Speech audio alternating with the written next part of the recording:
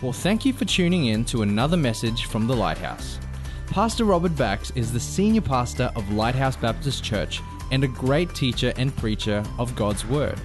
We pray that you find this message practical and helpful for where you are at right now. We're in part 7 this morning of Smoke and Mirrors, a study through the book of Ecclesiastes. If you want to get your Bibles open to chapter 9 and 10, we're going to run through these chapters this week, and then next week we'll wind up chapter 11 and 12 and hit the tarmac, and hopefully you've understood a little bit more about looking through smoke and mirrors and actually finding some things about the meaning of life and purpose that God has for us in these things. You know, the Bible tells us that people came from all over the world to hear the wisdom of Solomon. They traveled great distances. They heard this man had some great wisdom, and they would travel there.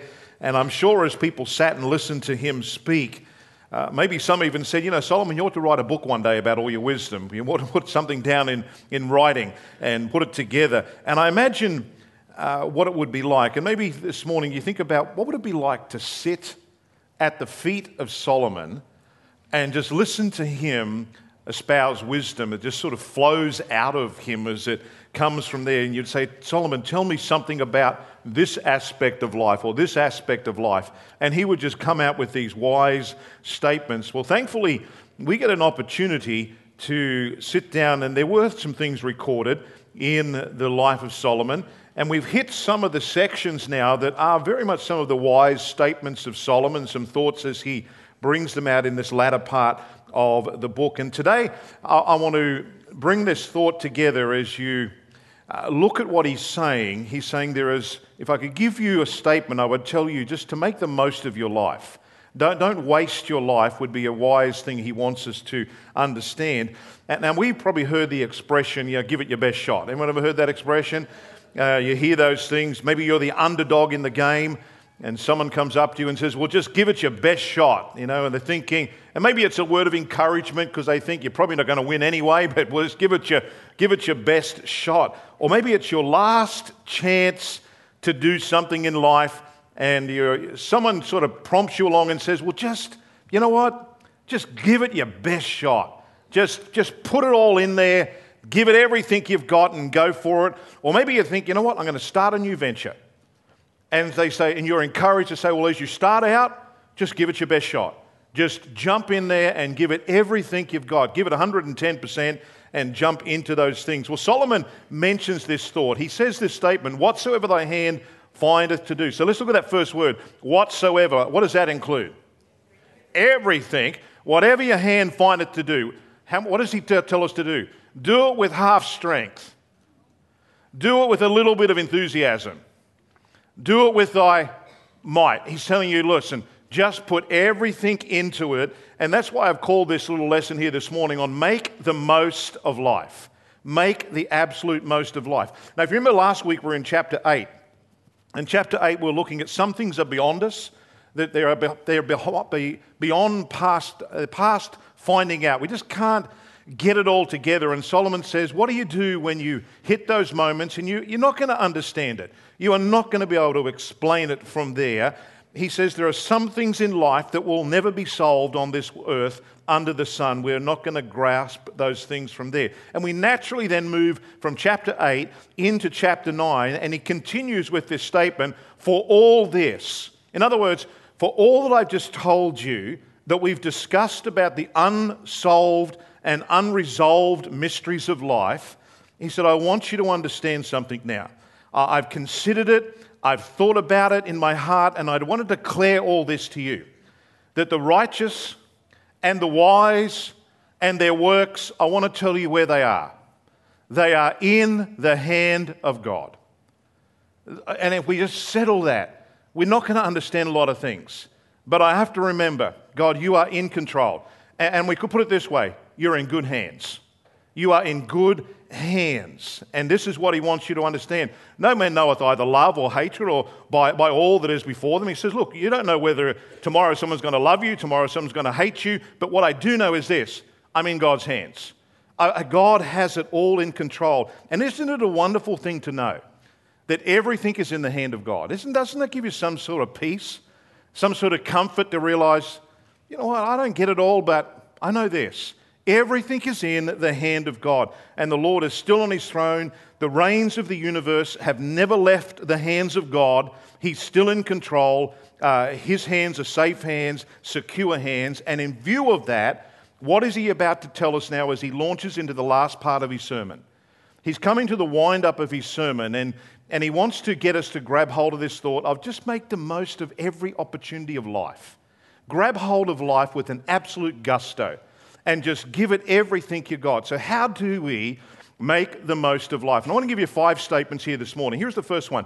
Acknowledge while there is life, there is hope. This morning, all of our songs that we worship the Lord with and sung to him were all about hope, about the hope that we have in Christ. He's our living hope, that he is the one who we look to in what we are doing in life. And so he begins this chapter telling us that, listen, you're in God's hands, and I want you to grasp hold of this truth. And he begins and says this, all things come alike to all. He said there is one event to the righteous and to the wicked, to the good and to the clean. He's sort of contrasting people, to the unclean, to him that sacrificeth and to him that sacrificeth not, to the religious, the unreligious. As to the good, so is the sinner. He's saying, look, whether you're good, bad, ugly, indifferent, doesn't matter. He that sweareth as he that feareth an oath, those people who say, you know what, I don't care, and those people who say, I really believe what I'm going to be swearing on here. He said, there is an evil among all things that are done under the sun. I want to tell you what it is. There's one event that happens to everyone. Yea, also the heart of the sons of men is full of evil, and madness is in their heart while they live. Doesn't matter if someone lives foolish and wild and whatever. I'm going to tell you what's going to happen. After everything, they go to the dead. Oh, good. That's another one of Solomon's great encouraging words. He's telling us, listen, we are all going to die. Now, right now, I done a little quick Google search on the World Omenmeter, I think they call it, and it just flies along with all the things that are happening. There are 250 babies born every minute in this world. So by the time I finish this sermon, 10,000 more babies are born into this world. Hopefully not yours right yet, Shani. But there will be babies born into this world in this thing. And then so there's 360,000 people born every day. And there's 150,000 people who die every day. And this is where we live. And Solomon says, I want you to grasp hold of this. Death is real. It's going to happen to everyone. You ever wonder why they sell life insurance and not death insurance? I mean, really, it's death insurance, but it doesn't really sell too well, does it? Like, would you like to buy some death insurance? It doesn't go too well from there. And we use a lot of euphemisms to sort of, instead of saying dead, we might say they passed away, they've gone to a better place. Or in less guarded moments, we might say they kicked the bucket, they bit the dust, he croaked it, whatever we want to say, we put it that way. Well, Solomon just tackles it head on and says they go to the dead. And he's contemplating, he's thinking through this, and he's saying, the wicked and the righteous are neighbours in the cemetery.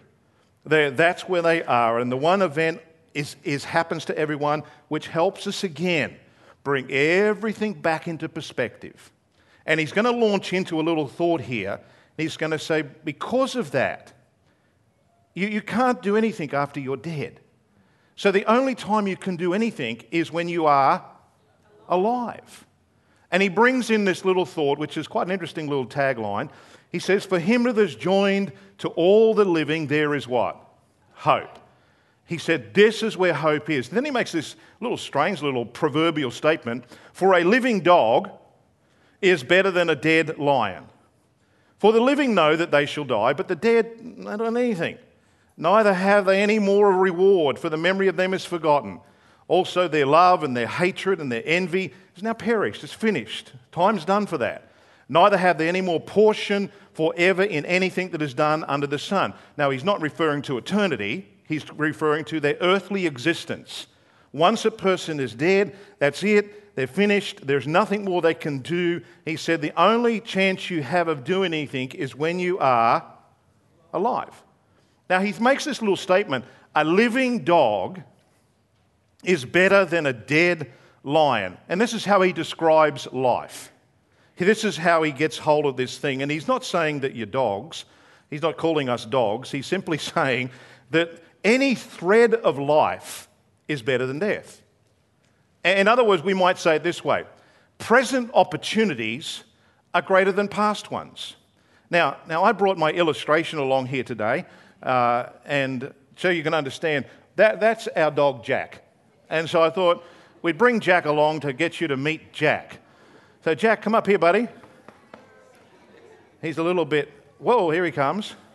Here he is. Here's Jack. This is our little Jack. Now Jack is an unusual dog. Just stay up here, Gracie. Now Jack is a interesting little dog because he thinks he's bigger than he is. Because anything that walks by our fence, he's against it. And he's protective. He's right up there barking, going crazy, and annoys the neighbours night and day because he honestly believes he can tackle anything in life. This is Jack. Now, I'm not sure what happens when the Doberman Pinscher jumps the fence. I'm not sure how it's going to work from there. But he does that. Now, he's a little bit messy. He gets a little bit... you get messy, mate? What do you think of everyone? Good? And he just goes along in life, and sometimes he gets a little bit annoying.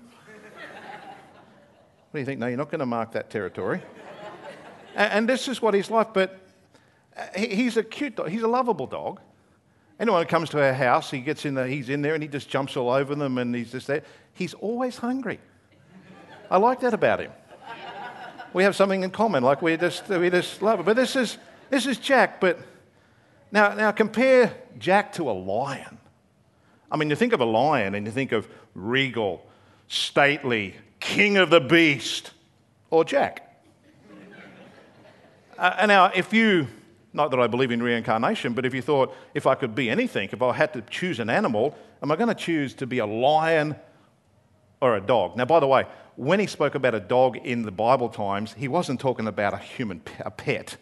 He was talking about a mangy, lean, ugly, mongrel dog. That's what he was talking about. I mean, Jack's pretty cute. He's not a mongrel dog. He's a pretty decent dog. But Jack, what do you think, buddy? Who you eyeing off? So Jack comes along, and sometimes he's somewhat obedient. He visits our school often because he escapes. And he just loves to be around other people. And what do you think, mate? So he's a cute little dog. But here is what the beauty of him is. He's alive. And now he got all, take him out and give Jack a hand as he walks back out. Here you go, mate. Well done, Jack. See you, buddy. Well done. Good on you, Jack. See you, bud. Yeah, don't mark that leg. That's okay. Well done. Thank you, Gracie. But when you think about, like, this is what he's simply telling you. Look, yeah, okay, he's not as grandiose as a lion. But you know what? If the lion's dead, a living dog is far better than a dead lion. And sometimes we can get sort of caught up in saying, well, because which one's more useful, the dead lion or the living dog? Obviously, the living dog. He's simply saying, and we might say, well, I can't do much. I can't do what so-and-so can do. I don't have many gifts. I don't have many talents. I don't have these things. And he's simply saying, listen, while you've got life, there's hope, and just be a living dog. It may not be a great lion. Yesterday, I went and watched Tim's first... where's Tim? Is he here today? Somewhere around. But I went and watched he's probably injured. I went and watched his first AFL game. And Guy was there and a couple of guys, and we're sitting there, and his wife Sarah and Jenny and I were there, and I said, just bring back memories when I was a young guy and fit and taught like I am now. And I said, I used to be out there playing AFL, and I looked across that, and Guy said, Guy, and I asked him, I said, what's the age of the oldest bloke out there? And he pointed some fella out and said, I think he's like 50. And I'm thinking, He said, training's next Tuesday. But here's what I understand. That AFL era of my life is a dead lion. And right now I'm just a living dog. I haven't got nothing to be able to give it anything. But I thought, you know what? While I'm a living dog, I'll go talk to my son and encourage him and cheer him on and do what I can as a living dog while he's a lion. and doing what he can do. Well, he's actually a bull because he's Glenmore Bulls, but that's the thing. The idea is, listen, just whatever present opportunity you have, use it. Don't worry about what's happened in the past. You know, some of the smallest abilities and talents and gifts that can be used for God sometimes just remain idle because people think, I really can't do much.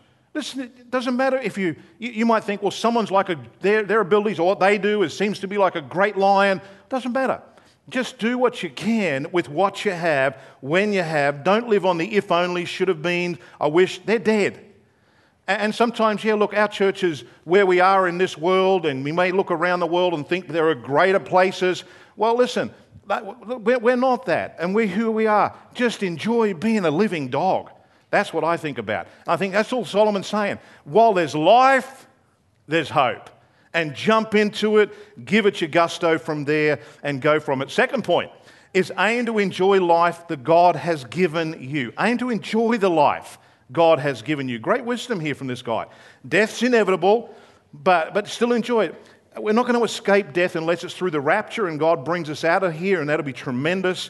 But there's no reason to give up on life. He's saying while you're living, don't take the victimized attitude toward life and approach life passively. You'll lose out. Here's what he tells us. A few things. Ready? He tells us to enjoy the mundane. I love this one. Go thy way, he tells us. Eat thy bread with joy. Now, he's going to tell you about eating and drinking. Now, I enjoy eating and drinking. How many enjoy eating and drinking? A few of you? But, there's a lot of other great activities in life, and sometimes it gets a little bit mundane, the same food and different things, and you try to spice it up a little bit. I added a bit of chicken to my lettuce this week and tried to make it a little bit different. But go thy way, eat thy bread, and I love this little part, with joy, and drink thy wine with a merry heart. For God now accepteth thy works. He's happy. God wants you to do this. And he's saying, but it's just eating and drinking. Do it with an absolute gusto. Enjoy the mundane. And Solomon advocates intentionality in finding pleasure in the simple things of life. Just looking at those things. Happy people find joy in routine and mundane. They just say, you know what, isn't it great we can do this? We just get to do this, and I get to go and do these things at work. I get to do this at home. I get to mow the lawn again. But enjoy it. Listen, there are some people, I'll tell you what, when I was a young kid, I had these, I still get it, I get eczema, I had it my whole life, but my mum took me along to this doctor and tortured me and done all these little slits on my arm, and then I had to have these injections, and I wasn't allowed to go near grass for a couple of years, it might have been, and all I ever wanted to do was to mow the grass. And someone else would get out and mow the grass, and I'd be sitting there thinking, I wish I could mow the grass. And I could never mow the grass. And then when I eventually got the chance to mow the grass, I kind of thinking, well, I wish I never asked to mow the grass. But he's saying, look, whatever you do, just jump into it. Joyful people just enjoy the daily grind of life, not always waiting for some party excitement. This is life. Just jump in and enjoy it. And then next thing, enjoy the moment. I love this little phrase, and this little bit takes a bit of explanation. Let thy garments be always, always white. What does he mean by that? White in that day was celebration. It was your festive dress. And you would go out to your festival, for your feast, for your party. And he said, let thy head lack no ointment. Now we would say it this way. Put your deodorant on, put it on lavishly, put your perfume on, put your cologne on, splash it around. He said, just get yourself ready for a party every single day. What's he telling you?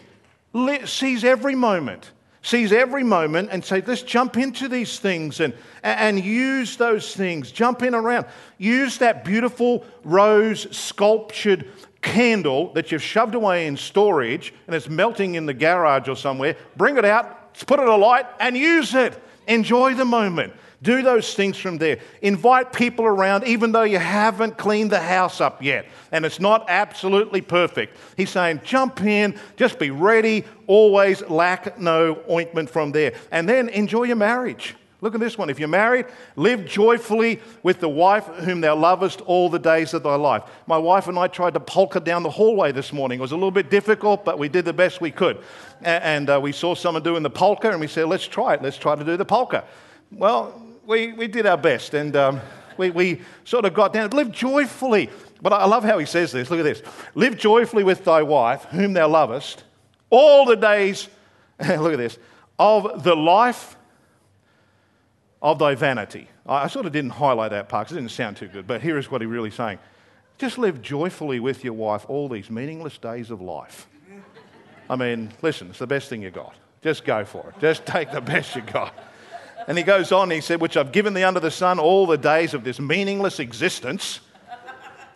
For that is thy portion in this life, and in thy labour which thou takest under the sun. He's saying, well, listen, this is your reward. This is what you have, and this is your lot in life, and just live joyfully.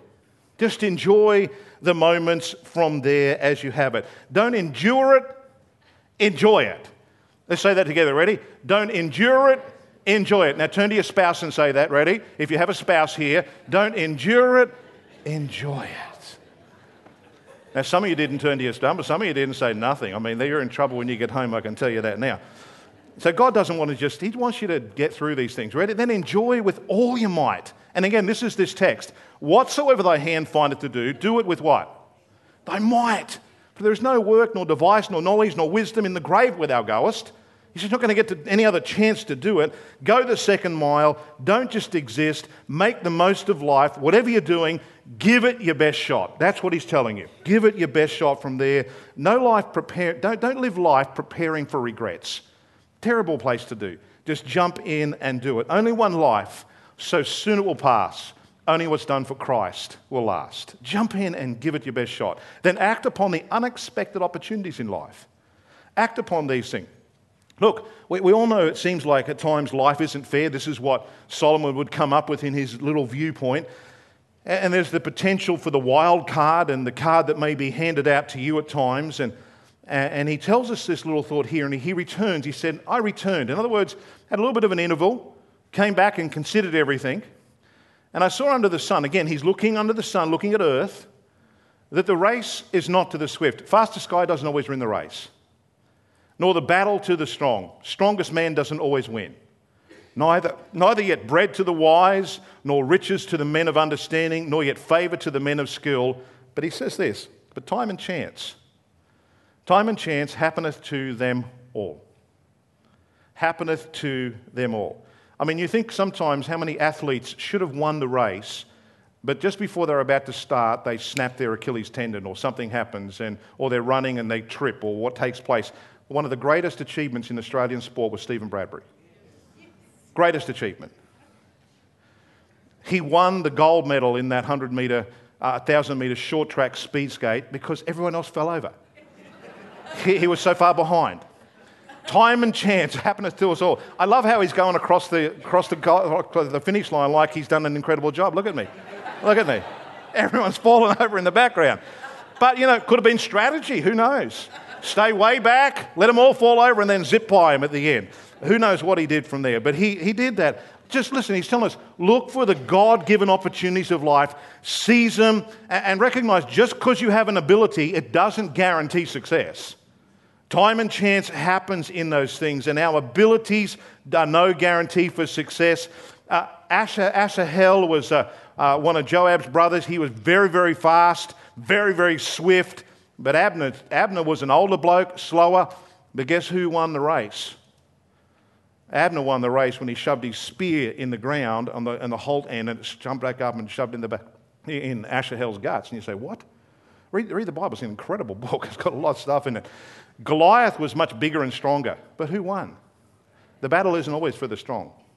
Different things take place. And you might say, I just happened to be in the right place at the right time and I got the job. Ability had very, very little to do with it. It just happened to be there, and there's a principle. Sometimes God will put you in a place and time and chance happens from our perspective, under the sun, time and chance. This it is. But remember, go back to the first thing. It's in God's hands. It's in God's hands. He goes on again and he says in verse 12, for no man knoweth not his, for man also knoweth not his time. He said, just like a fish is caught, just like a bird is caught, they don't know they're going to get caught. He says, sometimes we're caught in sometimes bad circumstances and it falls suddenly. And things happen in life. Time and chance happens. How many of you enjoyed the Rocky movies? You know, Rocky 1, 2, 3, 4, 5, 6, 7, 8, 9, 10, 11, 12, 15, yeah. Rocky Marciano, I mean, this is this guy. They actually done a computerized thing on this boxer, and they put him up against Muhammad Ali in a computerized thing and said he would have beaten Muhammad Ali every time. I mean, they said this guy was an amazing, amazing athlete in his boxing skills, but time and chance happened to him. At 45 years of age, flying a plane, boom, down. Well, why did that happen? Time and chance. Sometimes fall us suddenly. Carl Wallenda was been doing tightrope walking since he was 10 years of age. Niagara Falls, sports fields, doing all sorts of stuff and doing everything in life. And he strung a 300-foot wire above some hotels in Puerto Rico, and he's been walking his whole life. And as he's walking across, I actually watched the video of it, and it's not really pleasant, but two gusts of wind came, time and chance. Two gusts of wind at the same time. He knelt down on the wire waiting for it to stop swaying. This guy's been walking tightropes since he was 10, and he fell to his death, landed on a taxi and bounced onto the cement. Time and chance, fall us suddenly. Because, so what God's saying, listen, when something is there, seize it. Seize those moments. Esther did. Esther came in before the king, and Mordecai had said to her uncle Mord said, listen, you know what could happen? You could be right here at the kingdom for such a time as this. Seize it.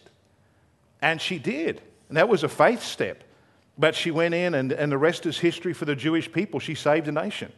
She saved the nation from there, and so much prophetical stuff involved with that as well. Dave Hafner does a lot of things on Esther, and quite interesting. Listen to some things he has to say, and he's dug a lot into on the book of Esther. Amazing, amazing things. And it's all about a lady who said, I'm just going to seize that time. I'm going to jump in and seize that time from there. Because what we're simply saying is the opportunity in the present is far better than any greater accomplishment of the past. They're finished. They're done. The smallest faculties that are used right now are far greater than the greatest faculties that are unemployed. You could have the greatest intellect and you're not using it, and someone has the smallest intellect and they're using it, far better. He's saying jump in and use these things. I saw a sign one time and it said, opportunity knocked, but you weren't home. Or opportunity knocked, and there was all these slogans, but you were asleep. What he says, when there's an opportunity, jump in. Grab it from there. The next thing is this: appreciate the value of wisdom. There's a little short thing here. You can study more of it in your life group this week. But he sort of comes back and makes a little lesson and observation. He said, this wisdom have I also seen under the sun. It seemed great unto me. There was a little city, a few men within it, and there came a great king against it and besieged it and built great bulwarks against it. I heard the word bulwark recently by Justice Peter Kidd when he was sentencing Cardinal Pell, and he spoke about the courts stand as a bulwark against such irresponsible behaviour. And I thought, there's a good word, the old bulwark. It's a defensive wall, a big strong fortress. So he said, you can imagine this king just come and stood against it. Now there was found in this little city, a poor, notice the word, wise man. And by his wisdom delivered the city. And then he goes on and says, yet no man remembered that same poor man. Then said I, wisdom is better than strength. Nevertheless, the poor man's wisdom is despised and his words are not heard. Even though he was a wise guy, people didn't pay much attention to him because he was a nobody, but his wisdom actually delivered the city. The words of a wise man are heard often in quiet, more than the city of him that ruleth among fools. So sometimes that words of a wise, you've got to sit and got to listen very quietly. You could miss it. Wisdom's better than the weapon of war, but one sinner destroyeth much good. There's a great illustration, because he's simply telling us here that sometimes in life, your wisdom and the wisdom around us, you can miss it. You can miss it because we're looking for the bigger things, looking for the noble, looking for the great. And he says, sometimes the wisdom can be in little small areas and can be unassuming people could have some incredible great wisdom to give you. God could use them in different ways from there. There's a story in the Bible in 2 Samuel about a woman who was in Abel Beth Maachah, and she was referred to as a wise woman using her wisdom. That little head down the bottom is a head they found recently in an archaeological dig. This is just north of the Sea of Galilee. And what had happened, if you ever read that story, you can read it during your life groups. Sheba was a man who was an insurgent against the kingdom of David, tried to get a whole following against him. Well, Joab, the general of David's army, came out against him, and the guy ran into this little city.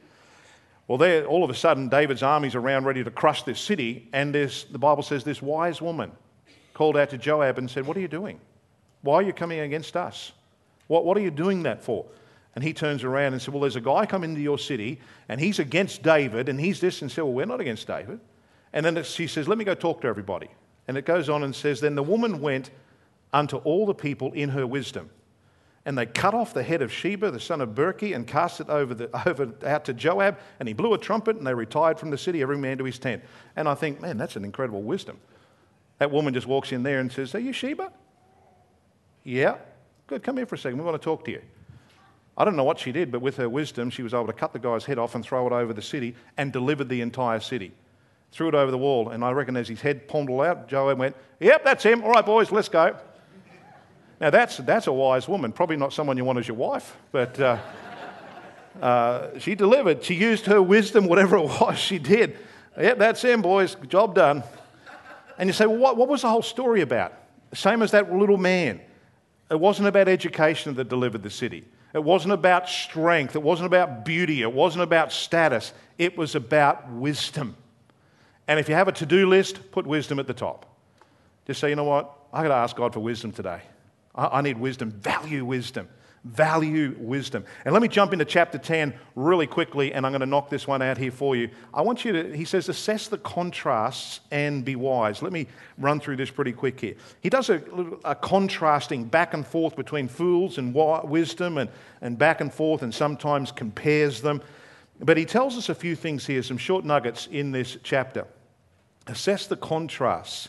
Choose to be wise rather than foolish. Learn from the fool on what you ought not to do, is what he's telling you from here. And he starts off and said, dead flies cause the ointment of the apothecary to send forth a stinking savour. So, here is an example here. So doth a little folly him that is in reputation for wisdom and honour. A wise man's heart's his right hand, a fool's his left hand, doesn't know what he's doing. He goes on and speaks about the fool from here. You say, what's he telling you? He's telling us that you and I need to be wise in the little things of life, because sometimes it could be a little, he gives the illustration of a dead fly, like the fly in the ointment. Spoils everything. It's just a fly. But it's sometimes that little bit of foolishness just ruins everything. And you've been working so hard to do things good, and next thing you do something stupid, and it just sort of sours the whole moment. And he said the apothecary would work so hard and carefully and to build that ointment and build his craft and his perfume, and then all of a sudden the fly goes in it.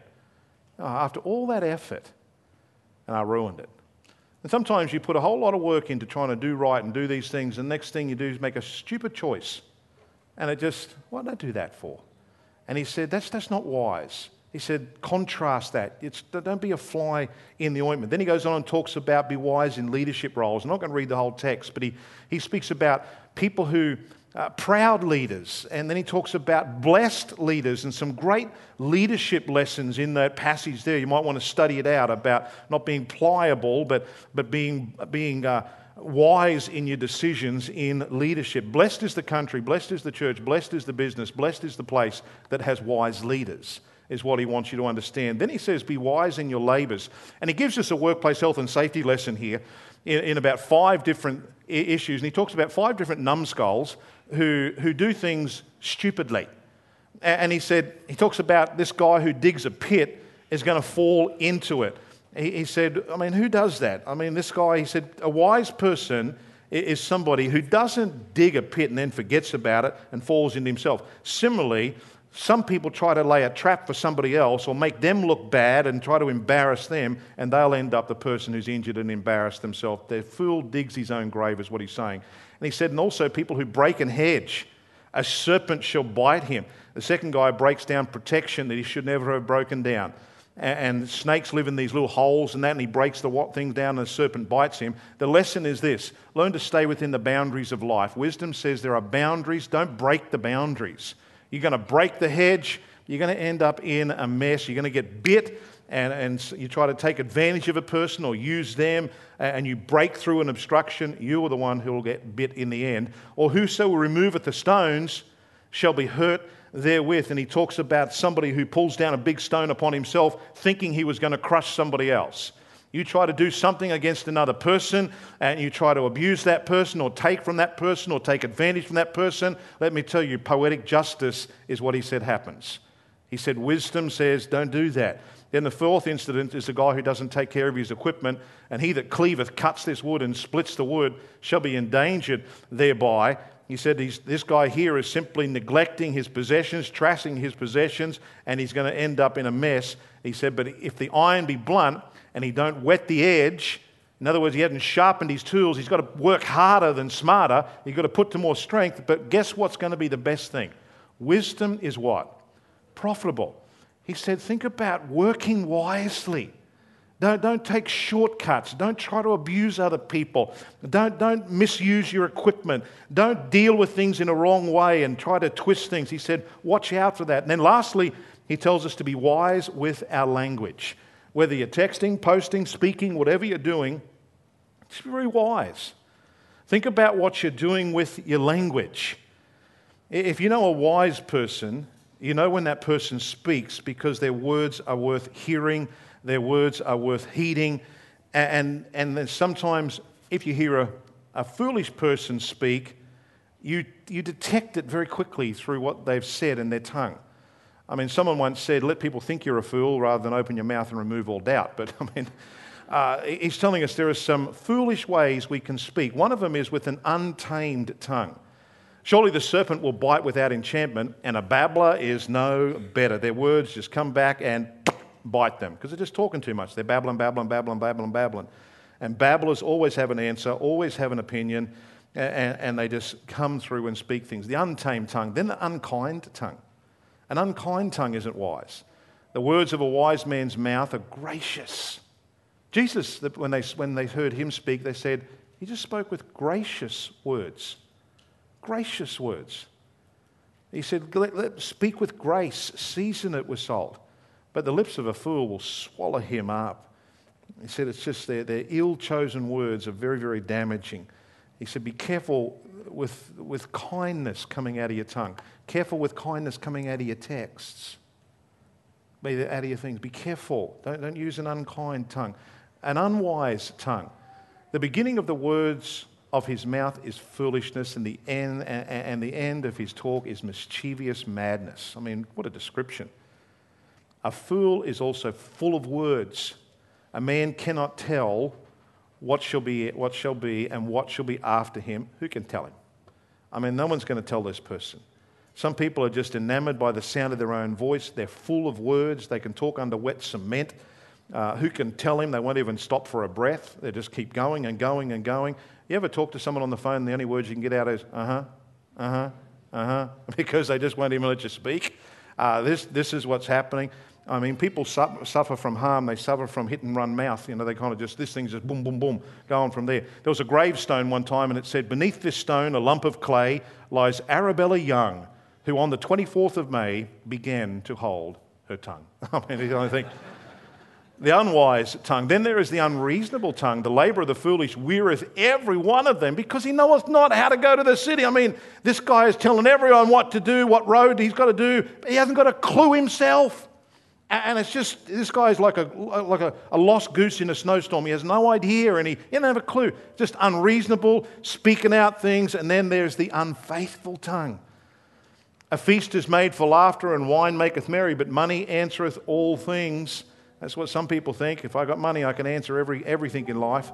Curse not the king, no, not in thy thought. Curse not the rich in thy bedchamber.